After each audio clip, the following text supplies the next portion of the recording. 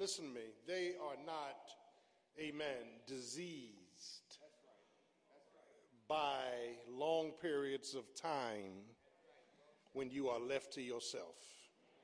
You can program into them, amen, the breath of life. Praise God. And the reason God wants us to do this programming is because my prayer is that by preaching, teaching, and trying to live in front of you the life, you don't have to repeat what I did. Is that right? Amen. We some highlight of hope so you don't have to go through what we had to go through.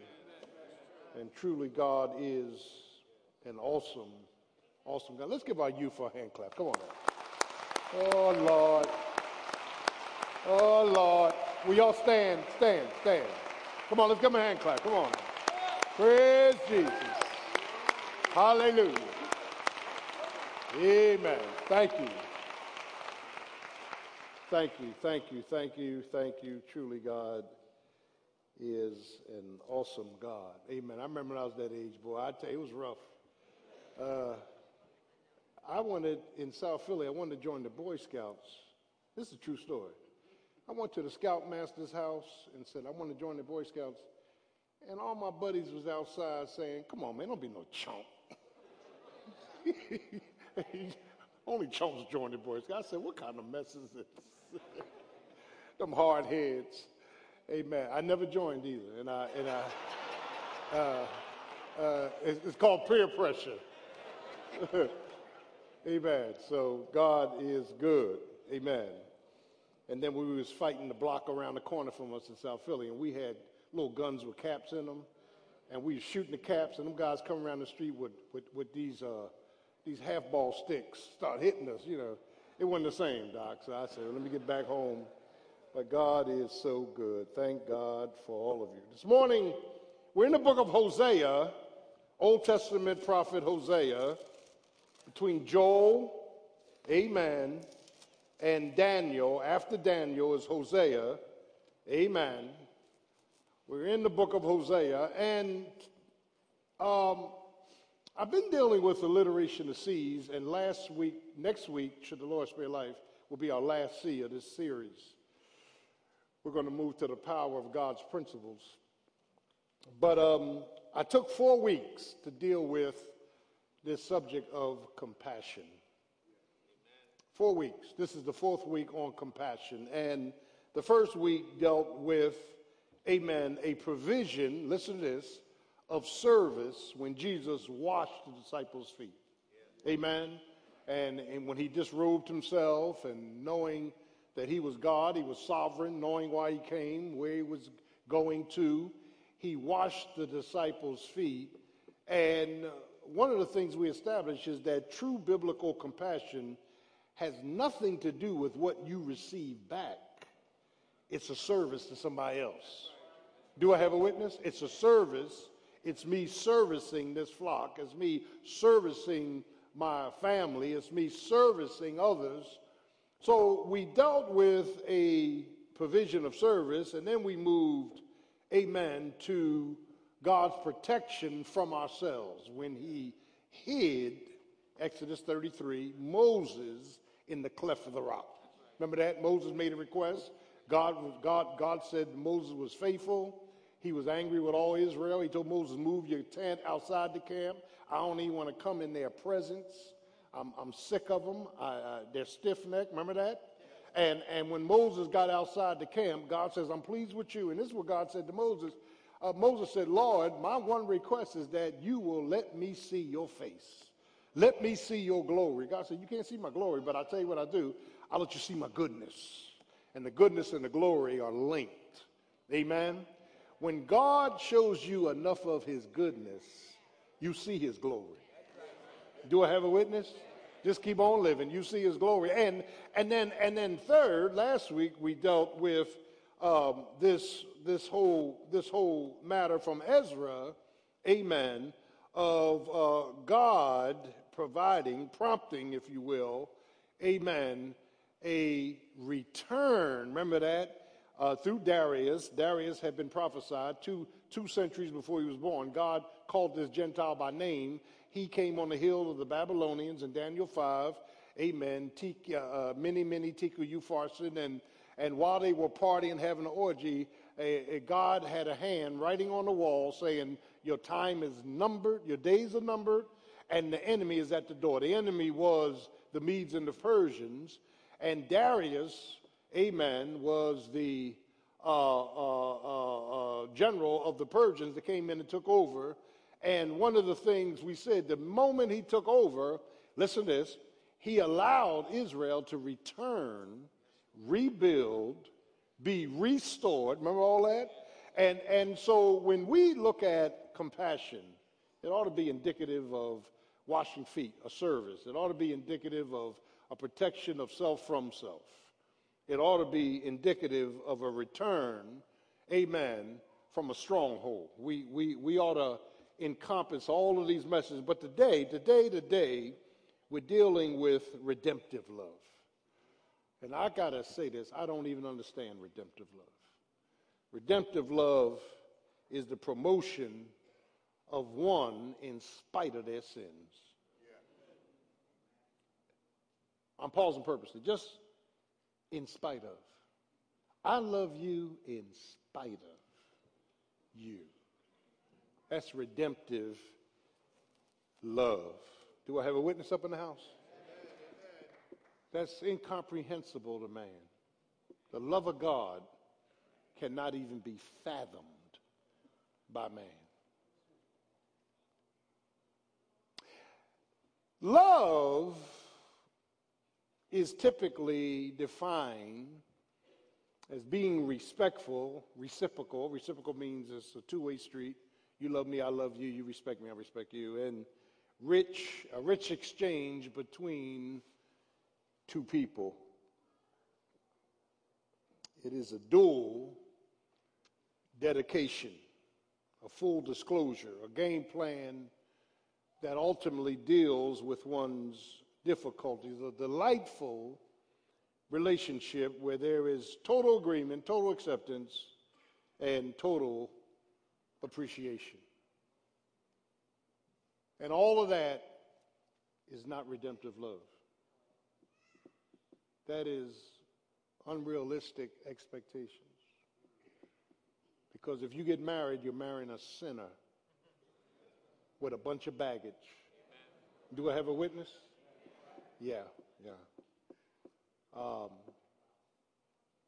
When we look at God's redemptive love, amen, it's a love that is redemptive, and I'm going to deal with that in nature. It receives, it releases, it restores one from their rebelliousness and sense of ruin. And we are ruined. Sin has ruined us. Sin has bankrupted us. On this questionnaire I'm giving out Wednesday, without people putting a name on it, all of us are affected by our past, our history. I know you like to think, Yep, absolutely. If I'm looking at you, I'm looking at your mother or father. I'm pausing purposely. If I look long enough, I can discern what bothered you. And some of us are still living lives of liability because of our history. See, this whole thing on church that, and Jesus called them hypocrites and the Greek actors. You're putting on a face that really doesn't match you. Where our outward makeup does not match our real motives. Yeah. Our fronts that we put on don't match our fruit. I'm preaching up in this place now. You know, we're rule-oriented, rigid, ready to gossip and talk others down, but you're incapable of seeing what's really on the inside of you. And see, Jesus said, before you take the toothpick out of another's eye, get the 2x4 out of your own eye. That's called internal surgery. Let the Holy Spirit really expose to you what's going on inside of you. And why are you so rigid? Why are you so religious? You know, religious folk are dangerous. I didn't say saved, I said religious. Religious folk are dangerous. Yeah. And they have a form of godliness with no power. And Jesus said, the world will know that you're my disciples, mine, by the love you have for one another. Not by all your rigid positions and what you think is right and wrong. Because the fact of the matter is, all have sinned and fallen short of the glory of God. And people that highlight other people's stuff, they're hiding something. Turn to your neighbor and say, what are you hiding? Yeah, let's draw you in on this. You're hiding something, Doc. You're hiding something. And because if I'm spending time trying to find out all the particulars of my mess with God, I ain't got time to look at you. I don't have time to judge you. I don't have time to criticize you. Amen. Let me just look at the clock, because I don't give a kitty what your face says. Let me just look at the clock. It's true. It's Jesus attending a party that Matthew gave. Levi. He told Levi, follow me. Levi was a tax collector. They hated tax collectors because they cheated the people. Levi said, Lord, will you come to my house tonight? I'm throwing a party. Jesus said, I'll be there.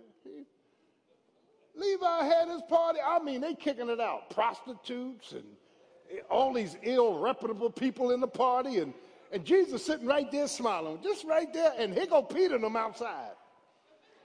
Hey, Peter, I ain't going in there. How? See, Peter was religious. How can he, the Lord, I'm preaching up in this place.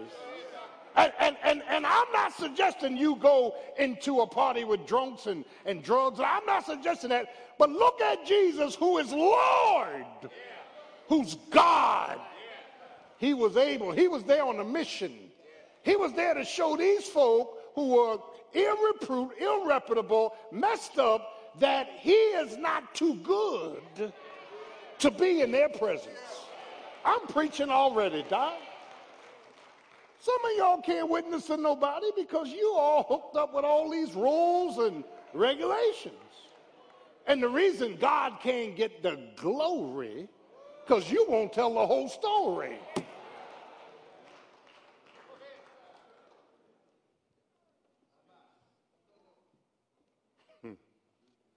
My God. This Hosea is the first minor prophet, and his name means salvation, a derivative from Joshua, Jesus. His name means salvation. He was a prophet to the northern kingdom, the 10 tribes of north, 721, 72 BC, when the Assyrians came down to get them because of their, he prophesied under 4 notable kings, under, Uzziah, under Jotham, Ahaz, and Hezekiah. And you need to understand, when you hear those 4 names, most of the people from the north and south was prophesying under those names. And Uzziah was the one that God killed with leprosy in Isaiah 6:1, when Isaiah said, in the year that King Uzziah died, in other words, I had to have somebody die before I could see the Lord. Jotham allowed these, national disgraceful idolatries to go on, leaving the high places in place. And then Ahaz, the husband of Jezebel, Ahaz led Israel into Baal worship. Are y'all getting this? Then Hezekiah came with some reforms, but the reforms only delayed God's judgment. And it's here that he is prophesying in the north. Micah, Isaiah are contemporaries. And here's what God, in a strange sense, but strategic, tells this prophet to do. 752 to 710 BC, he says, Here's what I want you to do, Hosea. I want you to go down to the marketplace and choose a wife who is a prostitute and marry her. Now let me stop, pause, and park. To my young people, God is not leading you to choose a prostitute. That's right. Let's get that straight. There are some principles to hermeneutics, the interpretation of God's word. Let me give you a couple. The couple is in Romans 15:4, don't turn. Paul says, the things that were written aforetime, Old Testament, were written for our admonition, our learning, that we through patience and grace, amen, can live right. So everything in the Old Testament is not for our participation, it's for our information. Are y'all getting this? Don't go back in the Old Testament talking about, well, David did this, well, Solomon did. No, God, that's not God's word. It's for your information and not your participation. There's another hermeneutical law that listen to this, the New Testament is in the Old Testament concealed. And the Old Testament is in the New Testament revealed. So we get full revelation when we get in the New Testament of what took place in the Old Testament. Are y'all getting this? Yeah, that's where you get your types and anti-type, all this when Abraham was, amen, when Abraham took Isaac up to Mount Moriah, at God's instruction early in the morning and said, now kill your son, up there on Mount Moriah. What you don't know, the geographical and typology of the land, Mount Moriah is Calvary. Same place. I want you to take your son to Mount Moriah, and there I want you to kill him. Because 2,000 years from now, I'm going to take my son to Mount Moriah, and I'm going to allow him to die. Do I have a witness? This thing is heavy. In the name of Jesus. And so even when David committed his horrible sin of murder and adultery and all that he did in Psalm 51, and the prophet Nathan came to David and said, wait a minute, the Lord, Jehovah, has put away your sin. But the sword won't leave your house. What do you mean the Lord put away your sin? Well, one of the reasons God put away your sin is because you're in the lineage of Jesus. And prophetically, David, this thing is heavy.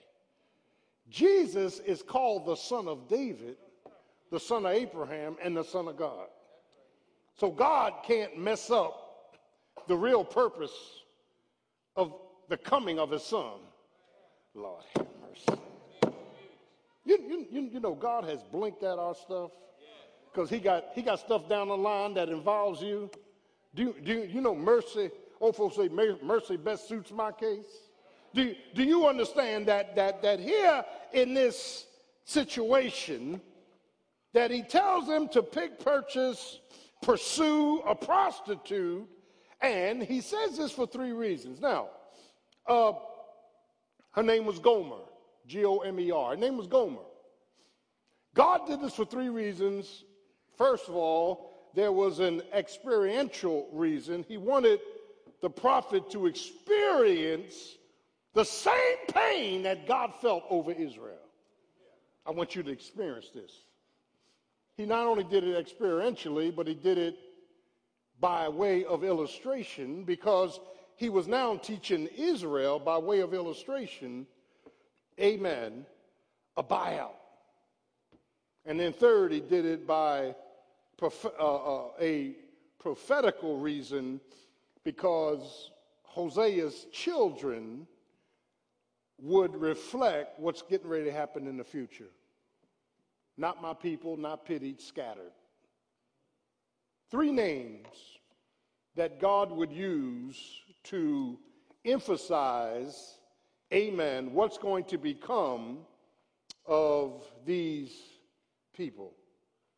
And so when we begin to look at this book, and it's just, we dealt with Ezra last week. You're going to learn the Bible. Can you come to church? If you come to COY, you'll learn it twice as fast. Can I get a witness? That we was in Ezra, we was in Exodus 33. Now we're in Hosea. Hosea, the 10 tribes up north that the Assyrians took out under Sennacherib in 721, 722 BC, are called Ephraim. When you look at the word Ephraim, it's the first tribe that backslid. And here's, now that I've gotten out the history, here's what begins to take place. First, when we start talking about God's redemptive love, see, it's not God's will for you to compare your relationships, your love with one another. It's God's will for you to compare, listen, your life, your walk, your thinking, your reasoning with the Word. And when we start making this comparison with the Word, all of us fall short. Do I have a witness? Don't we fall short? And our love falls short. I don't have the same love Jesus had. I don't have the same love God has. I know we like to boast that thing. I don't have the same, you get on my nerves, I tell you take a hike. That's me speaking in a known tongue. Now, I don't want to go to the unknown. But the fact of the matter is that God wants us to reflect his love, the love of God. And God's love ought to be engineered in us. Amen. Can I get a witness? And so the first thing we see, and I'm going to get out your way, is God's redemptive love, listen to this, makes a claim by purchasing in spite of one's mess. There's a claim there. There's a claim. There was nothing in this prostitute that attracted God. And there's nothing in you and I that attracts God. I get giddy when I see people stuck on themselves, I just keep laughing. You are that blind. Blind as a bat with sunglasses on. Stevie Wonder could see this stuff. You're blind. Everything is about me, myself, and I. Look at us. Take our phones, selfies.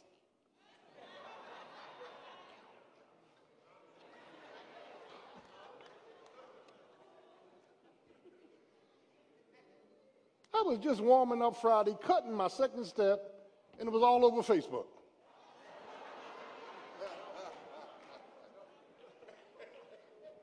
I got calls from Virginia. Yeah, man, you was kicking that out. I said, what kind of mess is this? I said, yes, I did. I could have said, no, my name is Luther Jackson, but he got white hair. So I couldn't. But check it out. Redemption is always the purchasing of a slave out of a marketplace of sin. Watch this now, I'm not finished. With the intent of freeing them. Not just purchasing them to yourself, purchasing them and then freeing them. That's redemptive love. And if you are not trying to free your husband and free your wife and free your kids, you ain't nowhere in the circumference of God's love. It ain't all about you.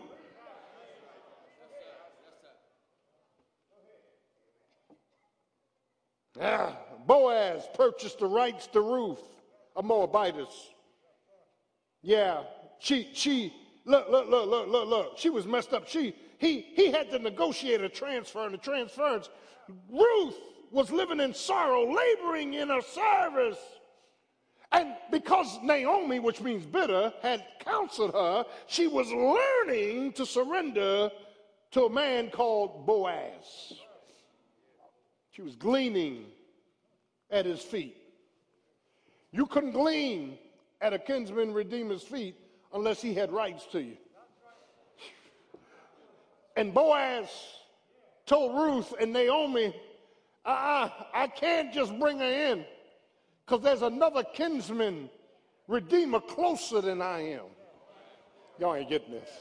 I got to first negotiate her freedom with him. And guess who was your kinsman redeemer before you met Jesus? His name was called Satan. Y'all ain't getting this. God had to negotiate through the blood of Christ your freedom. And whom the Son hath set free is free indeed. That ought to make you shout. That God purchased us out of the marketplace of sin. See, I'm not running around here trying to get you to think that I'm all that in a bag of chips. No, I'm a sinner saved by grace. Keep it on the basement level. Whatever good you see in me is Jesus. Whatever bad you see in me is me. Can I get a witness? I'm not here for a reputation. I'm not here to impress you about nothing. I am what I am by the grace of Almighty God. Because I know where the Lord bought me from. See, I just met y'all. I know the Lord's been walking with me for years. I know the stuff I was into. I know the places I went. I know the things I did. I know how crooked my heart was. But God, I wish I had a witness up in this house. When you understand that the Lord laid a claim to your life and you was nothing but a bunch of mess. And you, Ephesians 2, who were dead, doomed, totally depraved, disobedient, God hath reckoned you, made you alive. Do I have a witness? It's tied up in here. So Boaz purchased her rights, and then he became her kinsman redeemer, and the word redeem, azarazo, or ex-azarazo, means to buy, to purchase with a view of freeing them. Now, let me tell you why some of our marriage relationships and relationships with our children can't work.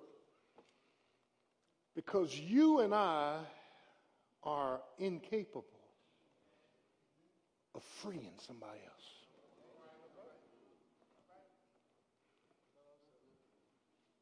You know why we can't free them? Because before you can free them, you got to forgive them.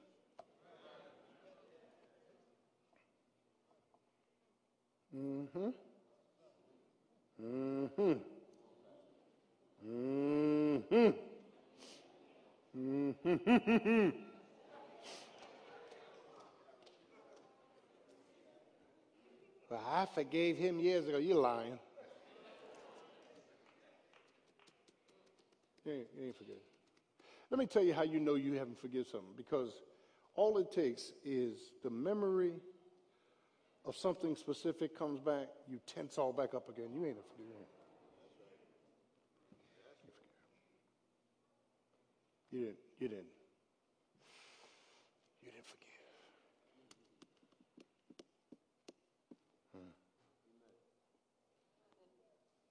My God. Look at chapter 1, verse 1. The word of the Lord that came unto Hosea, the son of Beeri, in the days of Uzziah, Jotham, Ahaz, Hezekiah, kings of Judah, and in the days of Jeroboam II, the son of Joash, king of Israel. I want you to see this. The beginning of the word of the Lord by Hosea, verse 2. And the Lord said unto Hosea, Go take unto thee a wife of whoredoms, and children of whoredoms, for the land hath committed great whoredom, departing from the Lord. Verse 3, so he went and took Gomer, the daughter of Diblaim, which conceived and bare him a son. So here we are, the opening of the story, and when you begin to go all the way up to verse 9, she conceives, she has 3 kids, amen, and the kid's name prophetically means something. There's an experiential and an illustrative part of this as well. And it's interesting that that God, amen, is instructing this prophet, Hosea, whose name means salvation, to do something out of the ordinary. Now, could it be, hypothetically, could it be that in your life and in my life, God has planned and purposed something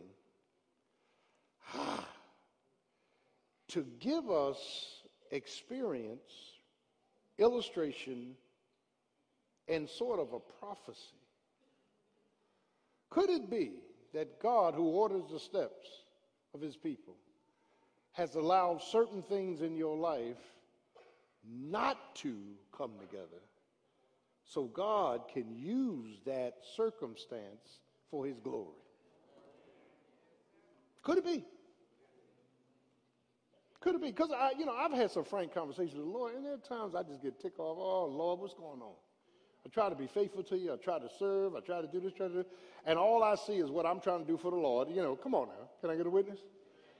And that has nothing to do with God's will for his people. In fact, all you got to do is talk to Job. And every now and then we ought to have a conversation with Job. Just turn to the book of Job. He lost 10 kids all at once. He was rich, he became poor. He caught an incurable disease. Dogs was licking his wound on the side of the curb. His wife said, why don't you just curse God and die? He said, woman, you're a foolish woman. He held his integrity. But before all of that happened, God was playing chess with Satan.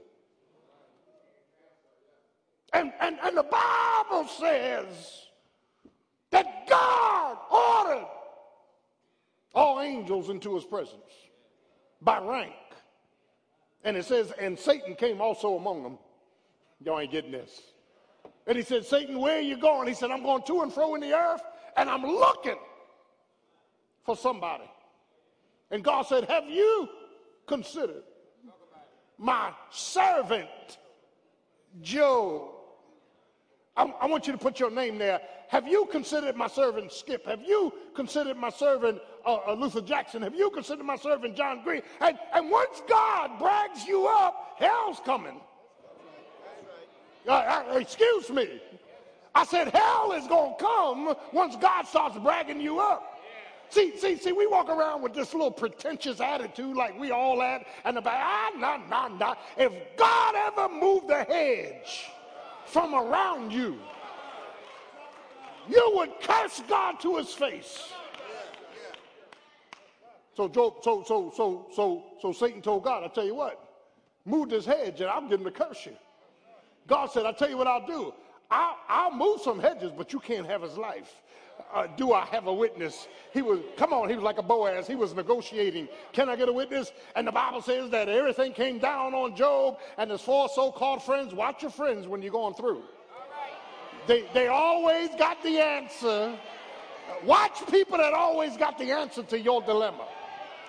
They don't know diddly. They kept saying, you must have did something wrong because God is too good to do this to anybody. And Job couldn't take no more. And finally, Job made some statements in chapter 38 that would pull God in. Maybe God. And God said, whoa, who is this? With dark counsel. He said, gird up the loins, boy. Answer these questions. Where were you when I threw the oceans into place? And with every river flowing into the ocean can only come so far, and then they got to go back. Where were you when I put the mountains strategically in the earth to serve like balances so the earth wouldn't come off its axis? Where were you when I put the sun, moon, and stars in the sky and made them take shifts and they've never been late? Where were you? And when God kept questioning the boy, he said, I abhor myself in sackcloth and ashes. I'm no good. I'm nothing. God, I'm sorry. And then Job in the last chapter said, wait a minute, I had heard about the Lord with the hearing of my ear. But now all this hell I done been through, I've seen him. You know when you see God when you've been through something. And the Lord brings you out. That's when you see God. You see him when he rescues you. You see him when he snatches you. You see him when he restores you.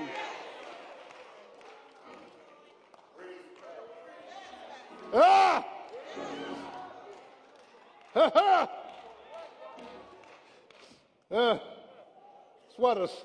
Somebody said, I've seen, the lightning flash. I've heard the, y'all help me out, thunder rolling. Can I get a witness? When you keep living this walk, God will let you see him. when nobody else can help you, when all hell is breaking out, when you're ready to die, and then the Lord waits and keeps on. Yes, he does. He keeps on waiting till you run out of options. He keeps on waiting till you don't have no braggadociousness. He keeps on waiting. Can I get a witness? Until you're ready to give up, and then he shows up. Doesn't he show up? Somebody said he's able, and he able to do far exceedingly abundantly above all that you ask, all things, and he able.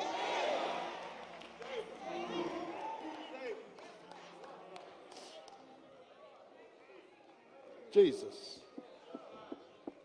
So if I claim to love Sister Gordon and my kids, if I'm going to match redemptive love, then I've got to lay claim to purchase their happiness in spite of their mess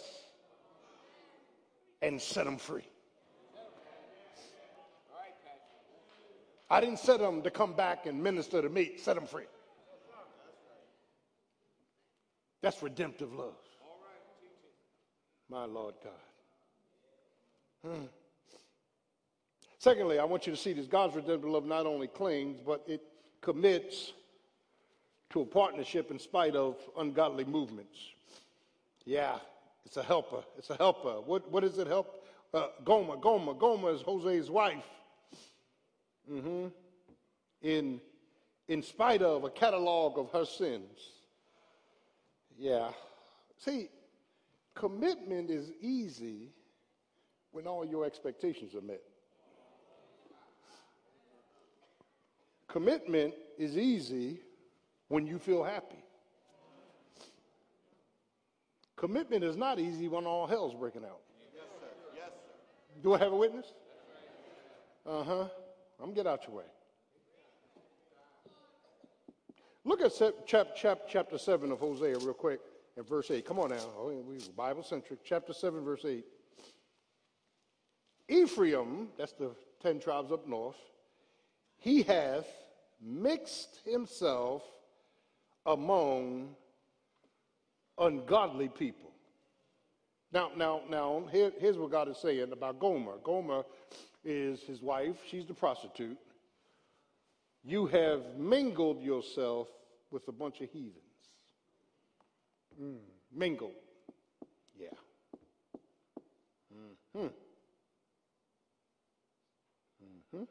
Go back to chapter 4, verse 16. Real quick. Let's do this quickly. Should hit this first. 4:16. For Israel slideth what? Back as a backsliding heifer. I ain't going to tell you what a heifer is.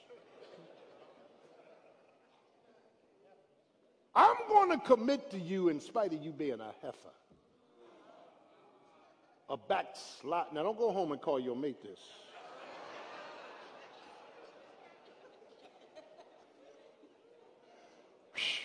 Backsliding heifer. How many of y'all used to hate somebody calling you a name?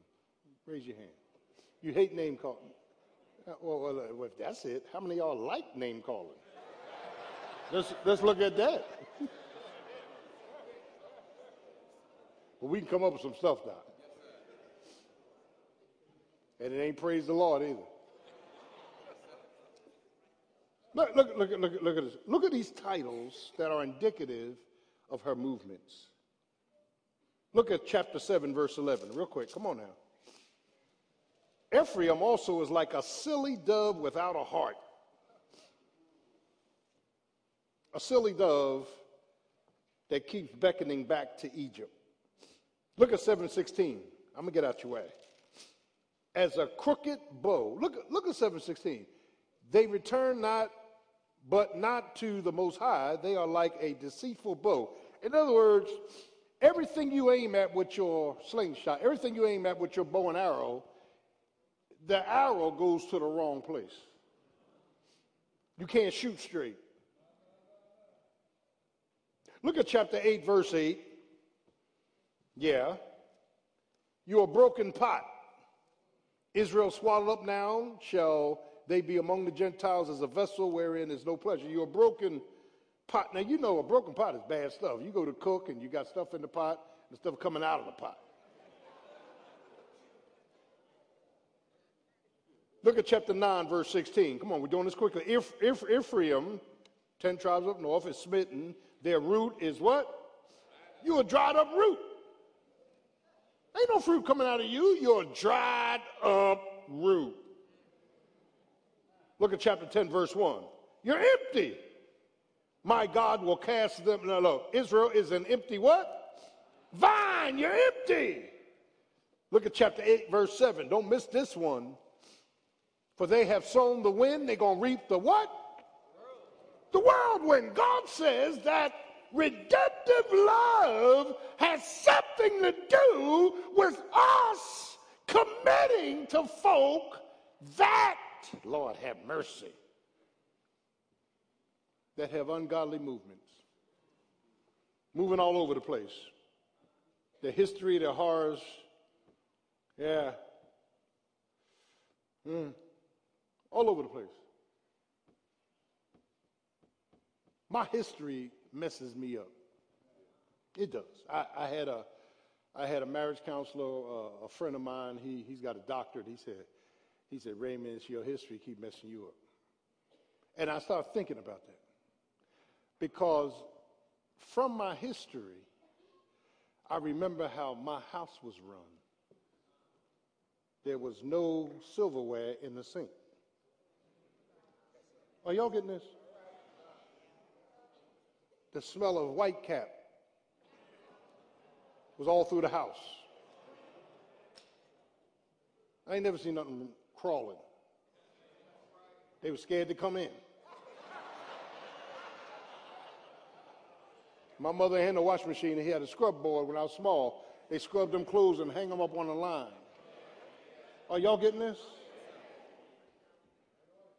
Refrigerator was clean. There wasn't no microwave. Refrigerator was clean. Floors were clean. Couch had plastic on it. You couldn't sit on it. Are y'all getting me? So my grown kids come home and I see a couple dishes and silver in the sink. I got a problem now, Doc. This ain't happening up in here. Are y'all getting me? The fact of the matter is that, amen, that our historical issues are real. Are good models or bad models.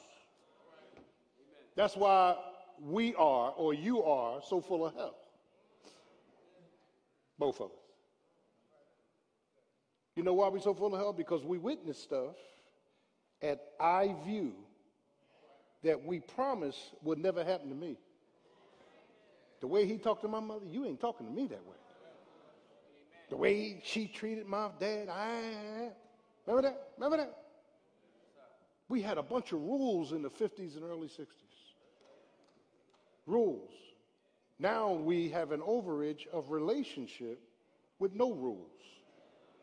So rules without relationship is, amen, brings on rebellion, but relationship without rules bring on anarchy.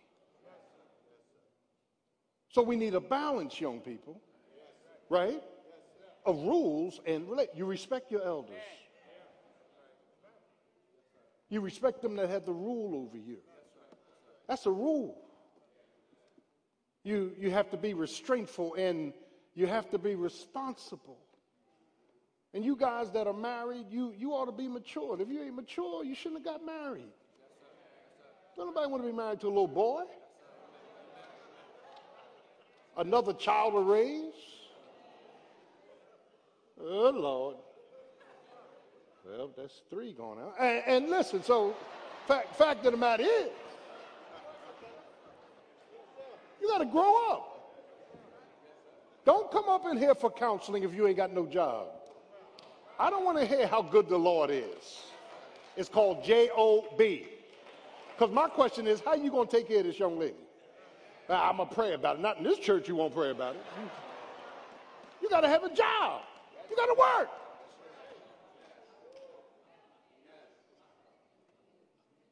And you young ladies, and I say this every youth, don't you be giving nothing up to impress or win anybody.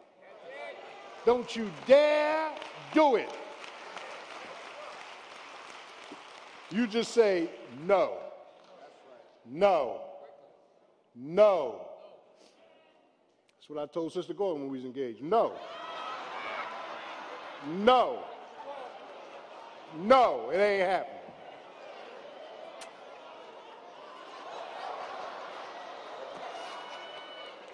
So we need. Don't y'all just love me? Praise God. It's all right, baby. You're all right. Hang in there. The candy comes later. I got some candy for you. Hang in there. Part of being a pastor's wife is you have to endure the lies. All right, listen to this. Here we go. Praise Jesus. Redemptive love lays a claim and it commits. Commitment is a curse word today. Commits. We had models that were committed for life. Weren't they committed? They were committed to death did them part. Isn't that right? They were committed, amen, to raise kids together. They were committed to spend time with those kids. Come on now, y'all can talk back to me. It's committed. We got to be committed, man. We got to be committed. And the whole thing is, commitment is never easy. Commitment has nothing to do with feelings. You ain't always going to feel like being committed. Do I have a witness up in here? And so when we look at this redemptive love, it's a love that not only claims and commits, it's a love, thirdly, that covers and corrects a problem through mercy. Covers. Paul preaching using the pastoral epistles, 1st, 2nd Timothy, Titus, says to the women, your husband is your covering. Well, what if a woman's not married? Then your pastor is your covering. All you ladies that don't have a husband, I'm your covering. Amen. I'm your spiritual covering. And listen, the Bible tells the women, in the context, going home and ask your husband. But the inference is your husband knows something about the word.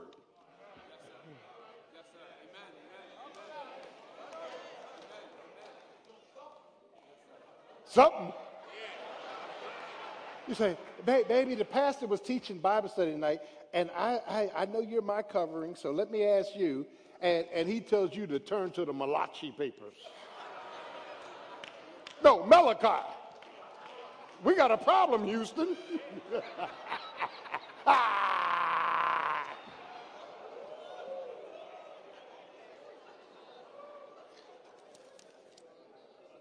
Check this out. Check this out. I'm closing. Turn to chapter 14. Turn to chapter 14. Turn to chapter 14. Turn to chapter 14. Verses 1 to 3.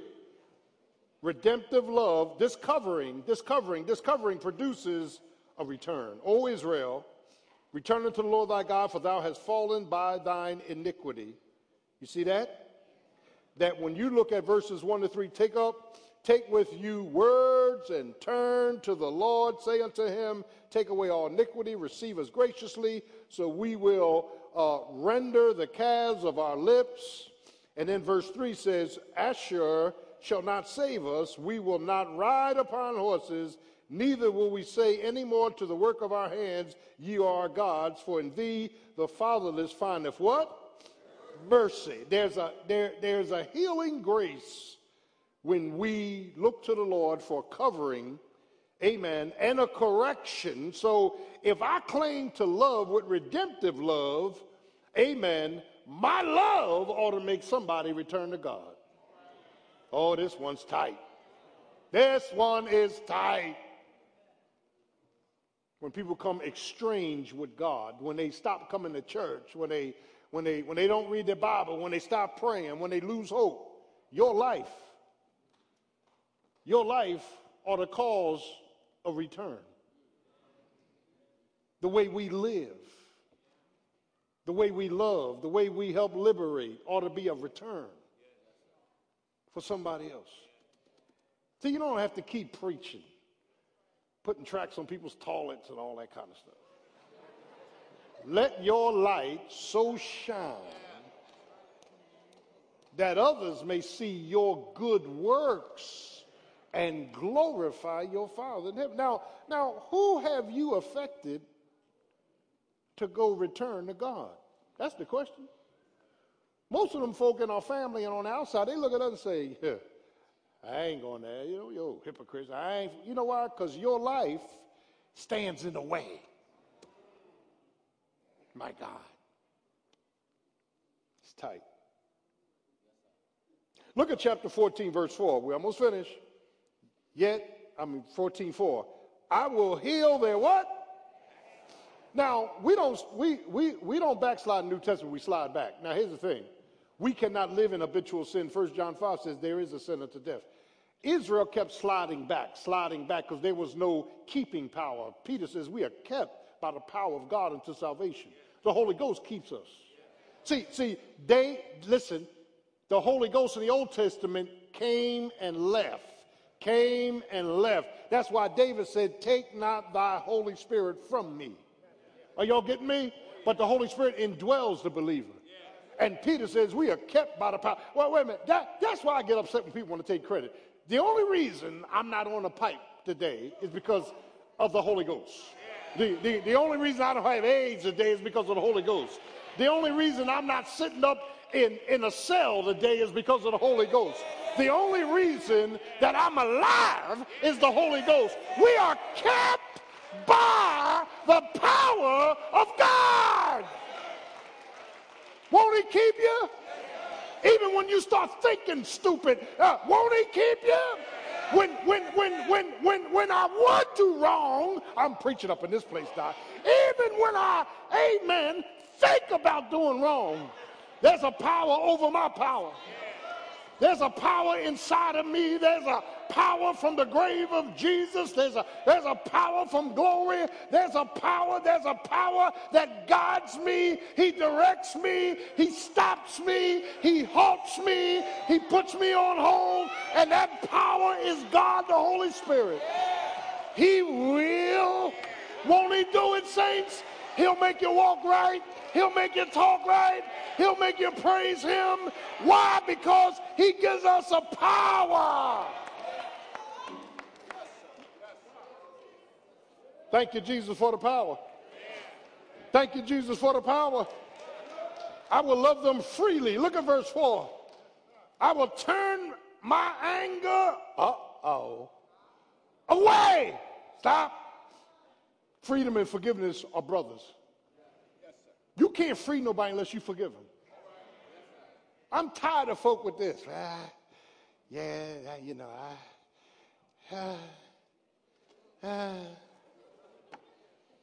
might forget, but I won't forget. Where'd that come from? And see, I'm reminded what Jesus said in the New Testament. If you don't forgive others, I won't forgive you.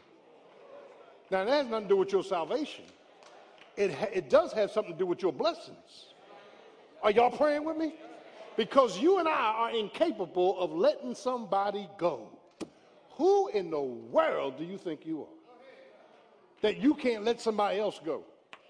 Let him that is without sin, John 8, cast the first stone. If you do an inventory and say, you know what, I never had sin, I don't have no sin, I'm going to throw this stone, and Jesus said, go and throw it. But nobody can throw a stone. Because if God put our stuff up on that screen, I keep telling you, somebody said, well, here's the life of Raymond Gordon before he was saved. I would dart out of this pulpit. I would dart up the aisle and out the door, because you're going to see some mess up on that screen, Doc. And you be looking up, oh, is that pastor? Yeah, that was me.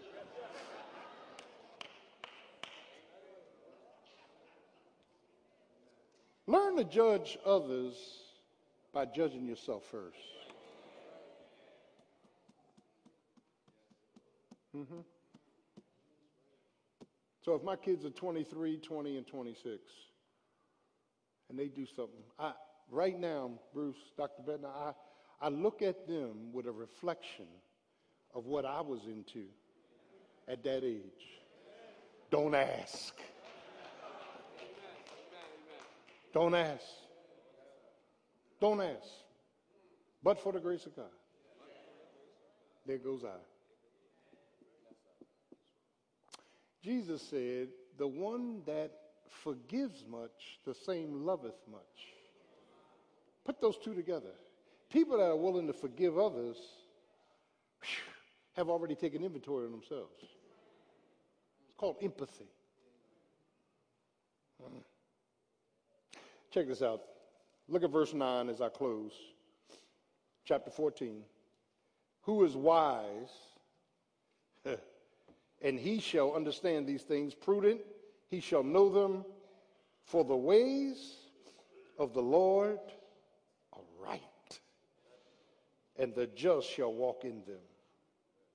I want to say that when we look at this redemptive love, Jesus Christ is our kinsman redeemer. He purchased us out of the marketplace of sin. Amen. Set us free from habitual sin. And I can shout on that all day long. Do I sin? Yes. Thought, word, deed, motive, and attitude every day, but not habitually. I don't have no more habitual sin. Habitual sin means ongoing, without breaks. Amen. Enslaved to sin. And Paul says, sin shall not have dominion over you. Didn't he say that in Romans? So, child of God, I thank God that he has broke my habitual sin.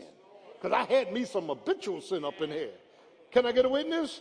And Colossians 2:14 says, here's what Jesus did. I'm closing. Having wiped out the handwriting of requirements that was against us, having nailed them to the cross. Thank you, Jesus, for nailing my mess to the cross. Amen. He disarmed principalities and powers. Didn't he disarm them? Yeah, he disarmed them. You can't root me. I don't give a kitty what you believe. Bring your powder to church. Blow your powder on me and I'll blow it back on you. Ain't no effect. Greater is he that's in me. You can't take my fingernails, I ain't got no hair, my hair, and do a whammy on me. That won't work. Why? Because I'm blood washed. And I'm blood bought, and no weapon that's formed against me shall prosper. See, all I got to do is start quoting the promises. I'm a child of the King. I'm a royal priesthood. I'm a holy nation. I'm a peculiar people. Can I get a witness? I was born twice. I'm only going to die once. And when I die, to be absent from this body is to be present with the Lord. The Lord is my light. The Lord is my salvation, because my kinsman redeemer shed his blood. Did he shed it? He didn't spill it. He shed his blood on Calvary's cross that I might have a right to the tree of life. Can I get a witness? And whom the Son hath set free is free indeed. Now listen to this. I'm free enough to love somebody else. Why are you pausing? Because people that can't love, they ain't free. They're still struggling with themselves. I'm free enough to love somebody else. Are you getting that? It's a claim. It's a commitment. It's a covering. It's called redemptive love. Let's stay on our feet this morning. As every head is bowed and every eye is closed, if you're here this morning, you want to be saved.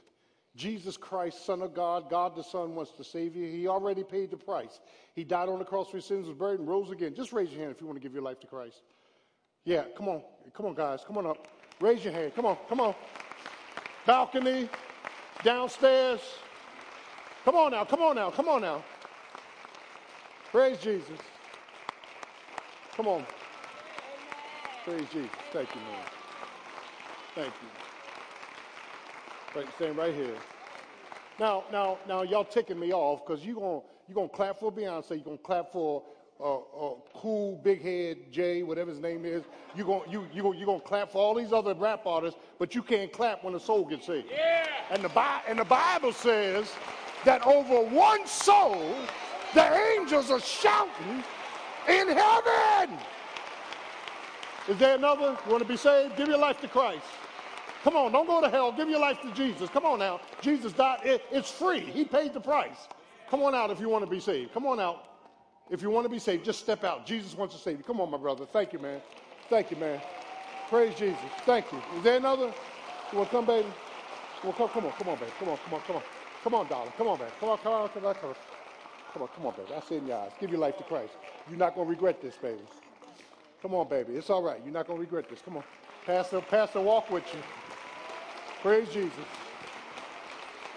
All right. Right here, darling. Praise God. Come on. I'm coming on this side. Want to be saved? Want to be saved? Come on. Want to be saved? Want to be saved? Anybody else in the house want to be saved? Want to give your life to Christ? Want to join the church? We love you. We love you. Thank God. Amen. Let's give the Lord a hand clap. Can you follow ministers, please? Praise Jesus. Thank you. Praise God. Thank you. Praise Jesus. Thank you. Now we're getting ready to close. Wednesday at 7 o'clock, Love in Richmond. Bring friends, bring family, bring neighbors, anybody that's in a relationship, single or married. We got some deep information, a lot of great facilitators. And redemptive love. A claim in spite of their mess. A commitment in spite of their movements. And a covering with God's mercy. I don't know about you. When I measure my love against redemptive love, I don't have it. I'm still struggling and praying to get it. I want God's redemptive love engineered into my life, where I'm never looking at the other person. I'm looking at the purpose. Father, in Jesus' name, we thank you for the faithfulness of your word. Thank you for our great church and how you have engineered us to preach the unadulterated word of God. Thank you for the souls that were saved this morning. Bless the food that has been prepared for nourishment of minds and bodies. Bless all the people by bus and people for discipleship. Bless our congregation. And God, as we go out, help us to measure against your word our sense of love, our definition of love, our disclosure of love, and help us to grow to a redemptive love. In Jesus' precious name, amen. Turn to your neighbor and say, neighbor, I don't have it, but I want it. God bless you. You are dismissed.